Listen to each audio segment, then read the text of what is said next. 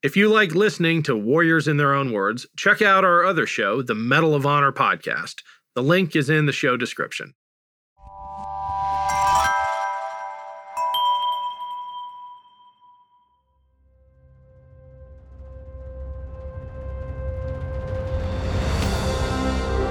I'm Ken Harbaugh, host of Warriors in Their Own Words. In partnership with the Honor Project, we've brought this podcast back at a time when our nation needs these stories more than ever. Warriors in Their Own Words is our attempt to present an unvarnished, unsanitized truth of what we have asked of those who defend this nation. Thank you for listening, and by doing so, honoring those who have served. Today, we'll hear from Sergeant Aurio Pierro, who served as a tank commander in World War II. He fought amongst the notoriously difficult hedgerows during the invasion of Normandy and was trapped in the cellar of a bakery during the Battle of the Bulge.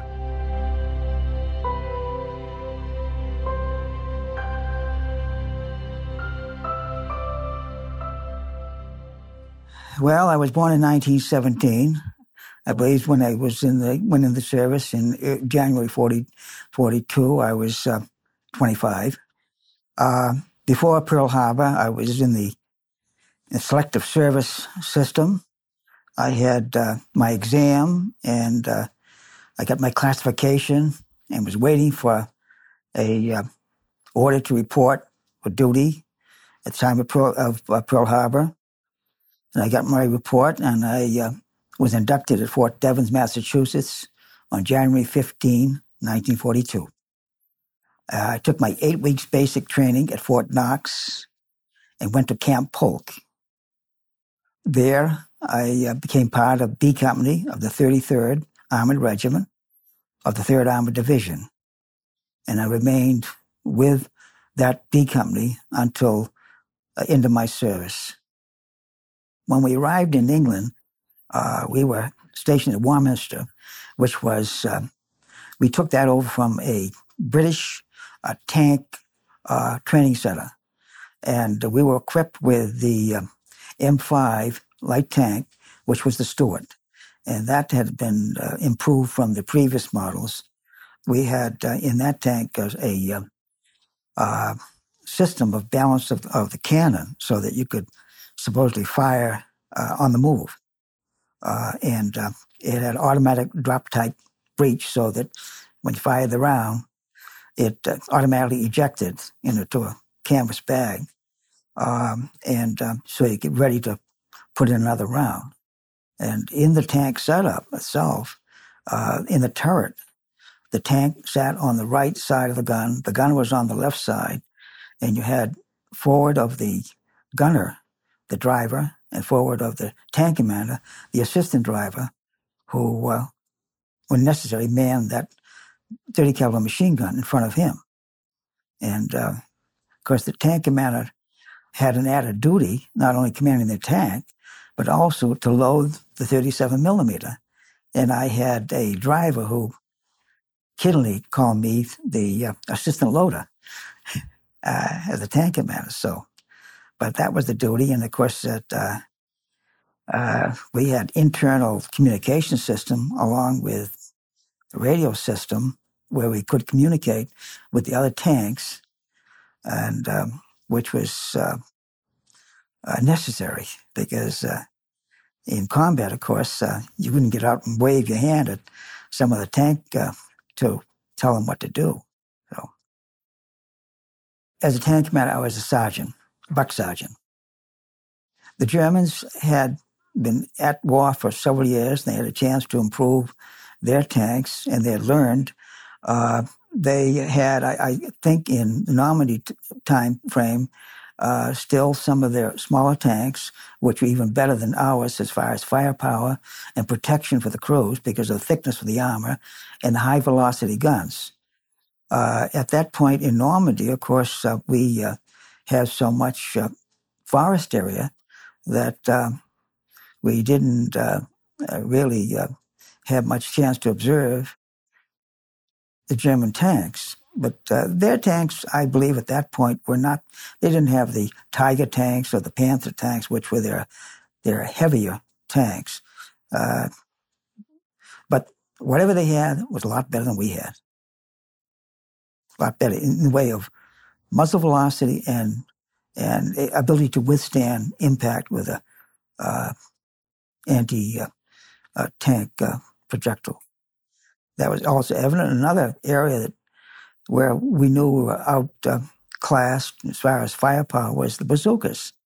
The Germans had, two types. One is the type where they had a big bulbous-like forward end of the bazooka that they could fire under the arm, and favorite way of doing it was to drop down to one knee and have that bazooka under their arm and fire it.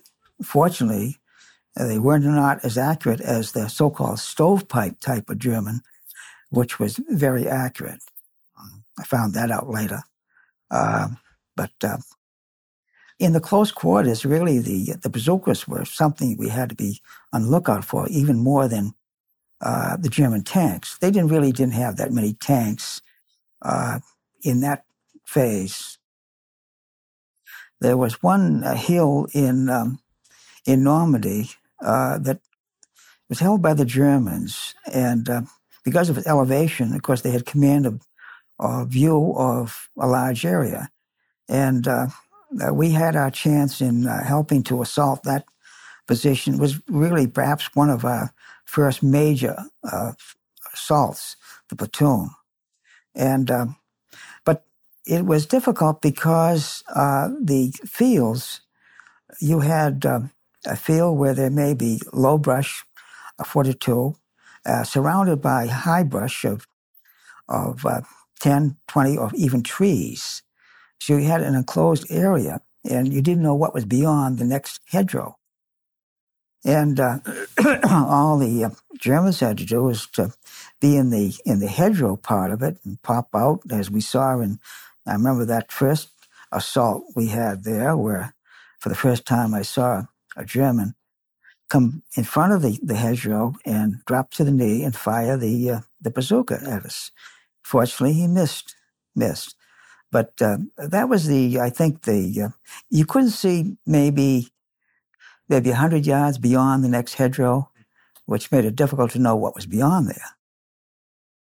And of course, when you're in those hedgerows, you have an area of maybe 100 yards by 100 yards, which would have been probably pasture for the cattle. You didn't know what was going on in the next hedgerow area. The problem, of course, was in the hedgerows. It was elevated land, which was with trees and brush. So it would always be difficult to get up over them. But they designed this plow, really a plow or prow, I guess, in front of a medium tank to bust through a portion of the hedgerow that would give you an opening to go through on level land, or pretty near level land. And so that was the purpose of that. See, we were the light tank, so we didn't have that push that the mediums had. And what we did there, they had, because of the bazooka problem, a lot of the tanks had logs attached to the sides and things, and we had sandbags on the front plate of the tank. That was to explode the bazookas if it hit the sandbag, and hopefully exploded before it penetrated the metal. Sometimes we were used as security to protect a building or so forth. And other times when we were moving, we would be with the task force. And our mission at times was, if the lead tank, usually a medium tank, was knocked out, the colonel would call us up to take care of whatever knocked it out. So I know that was several times that was mission that I was on. One in particular, I can think of right now, was where there were, eventually turned out there were two 88 multi-purpose ND guns that had knocked out the lead part of the lead tank. And Colonel Lovely called me up, take the first platoon on a mission on the left, which was open land. The infantry were going to try to take on the right side, which had some brush and so forth. But our mission was to sweep across an open field to proceed to flank the guns. At that point, I had some infantry I was leading the first platoon at that point. That was in Germany. And I was in the middle going across, and when we raced across with infantry on the back of the tanks, we raced across this open field. We didn't know that there was a big ditch in the middle of this field. We hit that ditch, and I remember infantry got knocked off, and I got bumped around a bit. We were approaching the area where the guns were, and it was a little raining and orchard. And as we approached, apparently the German defenders of the gun thought it wise to surrender, so they surrendered. And I remember there was still one round in one of the guns, and the infantry, of course, got off the tanks. Once we got into the tree area, the infantry got off the tanks to move along with us, and someone got on one of the 88 guns, and good thing it was elevated to shoot the sky, and they pulled the lanyard, and boom, it went off. So, but if they were both working, I'm sure they could have knocked all 5 tanks out going across the field. But they were wise to give up, I guess. You see, in that situation at the crossroads, open land, the enemy was in slit trenches, and light tanks were great because we had the ability to use 2 30 caliber machine guns and a cannon to destroy the Germans in the slit trenches. And that, of course, that was how we did it there. And so I think perhaps visibility was better, light tanks. And in that position, I could see everything. I was a believer in keeping my head up. That was dangerous for the tank commander. More tank commanders, I think, can get shot right through the head than any other group of people. But at least we had a chance of seeing what was going on better. Down inside the tanks, you were very limited as to what you could see, unless you moved that periscope, physically moved it, you'd be looking straight ahead. And so with your head out, all you do is just turn your head. And it was a quick way of identifying where the enemy was. And, of course, that's why I did it. There were a few occasions when I had to put my head in, but most of the time I had my eyeballs hanging over the top of the turret. And I attribute a lot of my success in that, really. That was an interesting phase, and maybe I'm picking that out because of what we ran into at that point. Not only the dug-in infantry, but we were getting anti-tank fire, and we had a German tank come out of that town on the right to come up to reinforce the dug-in infantry in front of us. And as soon as we had cleared the area, I had my tank knocked out there. I got the first shot off at that German tank coming up. Luckily, it was not one of the bigger tanks. And when I saw the bazooka German come up out of his bazooka, he had the stovepipe bazooka, accurate, hit the right side of the tank, but he didn't come out of that foxhole because we poured most of a belt of ammunition in there. Nobody came up any foxhole in front of my tank. And as soon as that happened, and we're close to the road, Colonel Lovely called over the radio, fix Pierro up, and off the task force went down towards Ragoon. So in that particular case, it knocked the track off. I don't know what other exterior damage, but we still used the guns. We couldn't move, but at least we were able to use the guns. I could use the radio. And we're very fortunate if it had hit center, either on the turret or down below where the driver was, it would have penetrated the tank. The frontal part of the turret, where I wouldn't be here today. Yeah. But luckily, it hit the right side, right track of the tank. In the Bulge, we were hit at night at Petit Coup. It was somewhere on the side. It was dark, and I know we had sparks and fumes come into the tank, but we were still able to function. It all depends on where it was hit, but the bazooka, that meant a penetration that could continue on. With a high velocity anti-tank projectile, it would not only penetrate the outer compartment, but go through the tank. And with most of the German anti-tank guns, they could have penetrated my tank from one side to the other and gone through another light tank through that. Yeah. The anti-tank projectile would be just to penetrate, and that would go through any area without any explosive, unless it hit, say, the gas tanks. That was the danger of hitting gas tanks and set you on fire. A couple of times when I got over the radio, my tank was on fire.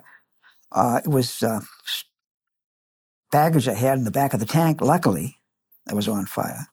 That happened in Normandy and later at, I think, Mons, we were mopping up dug-in infantry again. That was our mission in that point, to mop up infantry who dug in slit trenches. And we were, I think, very well equipped for that. But the projectile, being a solid metal part, was built to penetrate. Now, the explosive shells, they would explode perhaps on the outside and explode. But if that penetrated, and is not built for penetration and explosive inside.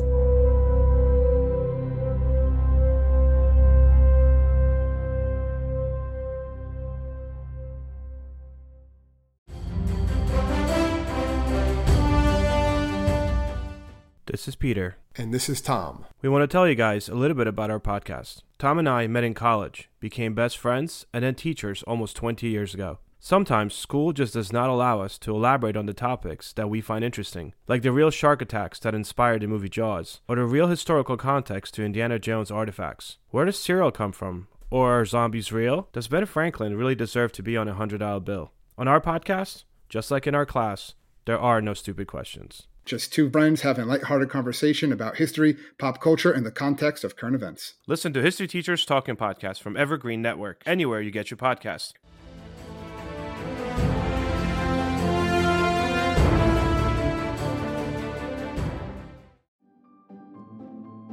Greetings from Evergreen Podcasts. We're rolling out a listener survey, and we want to hear from you. The information in the survey will help us gather statistics and in turn make our shows more appealing to advertisers. I know most people don't like ads, but this is one of the only ways our shows make money and help keep their lights on. We promise it will only take a few minutes, but the impact on our podcasts will be tremendous. As a token of our appreciation, we'll randomly select one lucky participant each month to win an exclusive merchandise package from Evergreen Podcasts. Head to evergreenpodcast.com/listenersurvey to help a show and possibly get some free stuff for doing so. We can't thank you enough for the support. Now back to the show.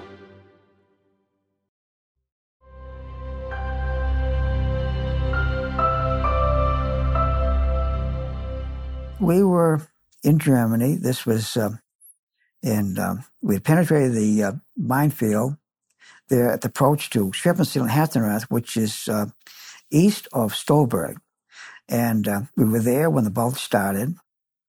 And we left that area to go down into the bulge.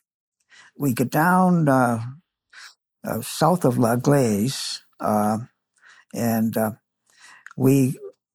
main task force had gone further south, down towards Tripon, and the 1st Platoon of B Company was dropped off. The task force commander had, with the medics, had taken over one building, small building, as the first aid station.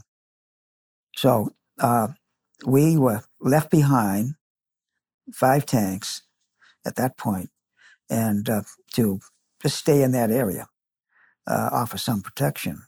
And there were 2 German vehicles knocked out, like in front of the building, and German dead behind on the railroad tracks. That was a place where, coming down from the north, we crossed the river and crashed over a railroad bridge. And then the road proceeded towards Tree Pond. And at the time, we were not that familiar with the area. It was, we were there for a while. And then in the afternoon, the Germans came over the hill. They came to our north and like to our left, heading towards a place to our north. We saw them. They came down over the hill. There must have been 50 or somebody or so, that many. And we started to fire at them, the machine guns mostly. And we drifted back to where the bridge was. And apparently that was their objective, because that would be the way over the railroad bridge and over the river. And it was late afternoon, and the bazookas started all around us. So we got back to there, and we stopped. And I radioed headquarters as what was going on. I was told, wait there, and infantry would come up to help us, and we would. And so we spent there maybe a couple of hours. I don't know what time of night it was then. They came up. I took over the platoon. My friend Alfred Bell was the platoon sergeant. He was back at the first aid station. I took over the platoon and led the attack back to the first aid station. And they put the platoon in a position where we would fire on both sides of the road at the houses to set them on fire. We get back to the first aid station. I get out of the tank and started with the door. And my friend came to the door, and all I remember was that don't hurt these German. They were good to them or something like that. And a bazooka hit the tank behind me, knocked me up to the ground. Helmet rolled off, and I had some shrapnel on my back. Went back into my tank and started to fire back. And from that point on, for several hours, there was a little high ground on the left side. Turned the turret around, and they were firing bazookas at left side from the front. And I opened the radio up so headquarters could hear me. And the tank behind me, there was nobody in there left. And so we fired. We're firing back every time we see a bazooka flash, and we get hit, and have the smoke and sparks come in, and the gunner wanted to get out. If he left, there'd be nobody to man the cannon there on that side. So I held them back in, and we kept firing. I guess we almost ran out of ammunition. We finally had to go into the building, and at that point, we were in the building. The infantry had already been in it. As soon as we got to the buildings, the infantry had gone into the buildings, and so we were up on it was like 1.5-story building. It was, we found out later, it was a bakery, and they had a big oven in the cellar. We got up on the first floor, and we were under attack from all sides at that point. And I recall a projectile coming through the brick wall on the floor. I remember putting my overshoe foot on it to try to put it out. There was no reason for that, but it was just one of those natural things. And so as the top of the building started burning, we had to go down into the cellar. At that point, there were 2 rooms in the cellar. One was sort of a back room there, and the wounded and so forth get in that building, and there was a big oven in the front side. And I remember at that point that one of the infantry took a position on one side, and I took a position on the other side with a Tommy gun, waiting for the Germans to come through. Well, the German had asked us to surrender. I'll call it surrender. We didn't. There was some firing. We were in the cellar until the next morning. And I always believed that the German asked us to surrender was the one that was German dead right outside the back door. There was a tank around the back there that the next day I get in there and called headquarters, and I got orders or authority to, the men couldn't stay there any longer. I had to get out.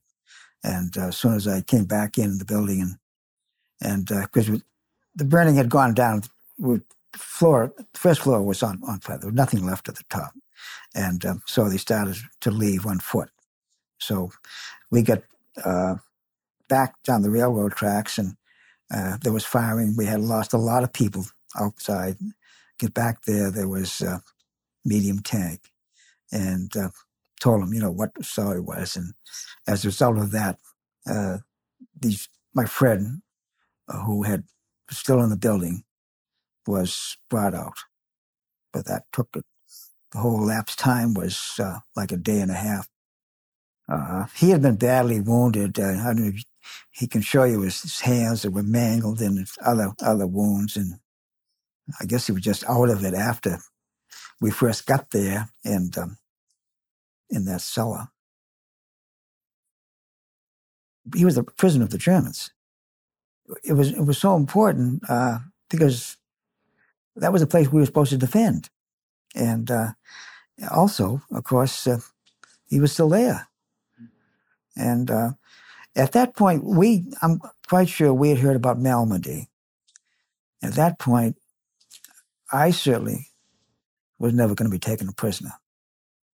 And I'm sure that he would never have survived if left to the Germans. They would not have treated a man that had his arms, almost chopped off and other wounds. They were not going to pay much attention to him. So that just happened to be just one of the incidents that a lot of things happened after that. I think we knew what we had as far as, the tanks, and we were outgunned, and we didn't have the protection. Do it again? I don't know. We were young, and we had ideas, and I guess we were doing a job. And perhaps if we knew more about what they had in the way of their anti-tank guns and in tanks, it would have made it harder. It would have made it harder because they had tanks. The Tiger tank was the size and weight, of what we have today. And they're still the only German Tiger tank that I understand is left, that was a battle tank, is at La Glaise in Belgium. It's in front of the museum in La Glaise. And I understand that it's there because one of the Belgian women, after the battle area left there, was in the field. And she asked if she could have that tank. And it was given to her. And there it is. It's in front of the museum, and it still has the 88. We thought everything about the German equipment was perfect, but it wasn't, as we learned later on. So we probably would have been more frightened if we'd known how powerful they were, really. I must say that it was a very emotional experience for me last year when my friend Alfred Bell came with his wife, and we met. Last time I saw him was in that building at Betty Koo. I hadn't talked with him or heard from him since that time. Yeah. What he did after the war, as he told me, it was before he said, I made my living by the hands. After the war, he couldn't. He went to school. He wound up as a superintendent of a school district in Texas. And he's a nice guy. So, and he thanked me before that. That was the emotional part, see. And and I've met a lot of the guys that I hadn't seen for a lot of years, but that was the most emotional one, really. That was Sergeant Aurio Pierro. Thanks for listening to Warriors in Their Own Words. If you have any feedback, please email the team at kharbaugh@evergreenpodcasts.com. We're always looking to improve the show. And if you enjoyed this episode, don't forget to rate and review. Warriors in Their Own Words is a production of Evergreen Podcasts in partnership with the Honor Project. Our producer is Declan Roars. Bridget Coyne is our production director, and Sean Rule-Hoffman is our audio engineer. Special thanks to Evergreen executive producers Joan Andrews, Michael DeAloia, and David Moss. I'm Ken Harbaugh, and this is Warriors in Their Own Words.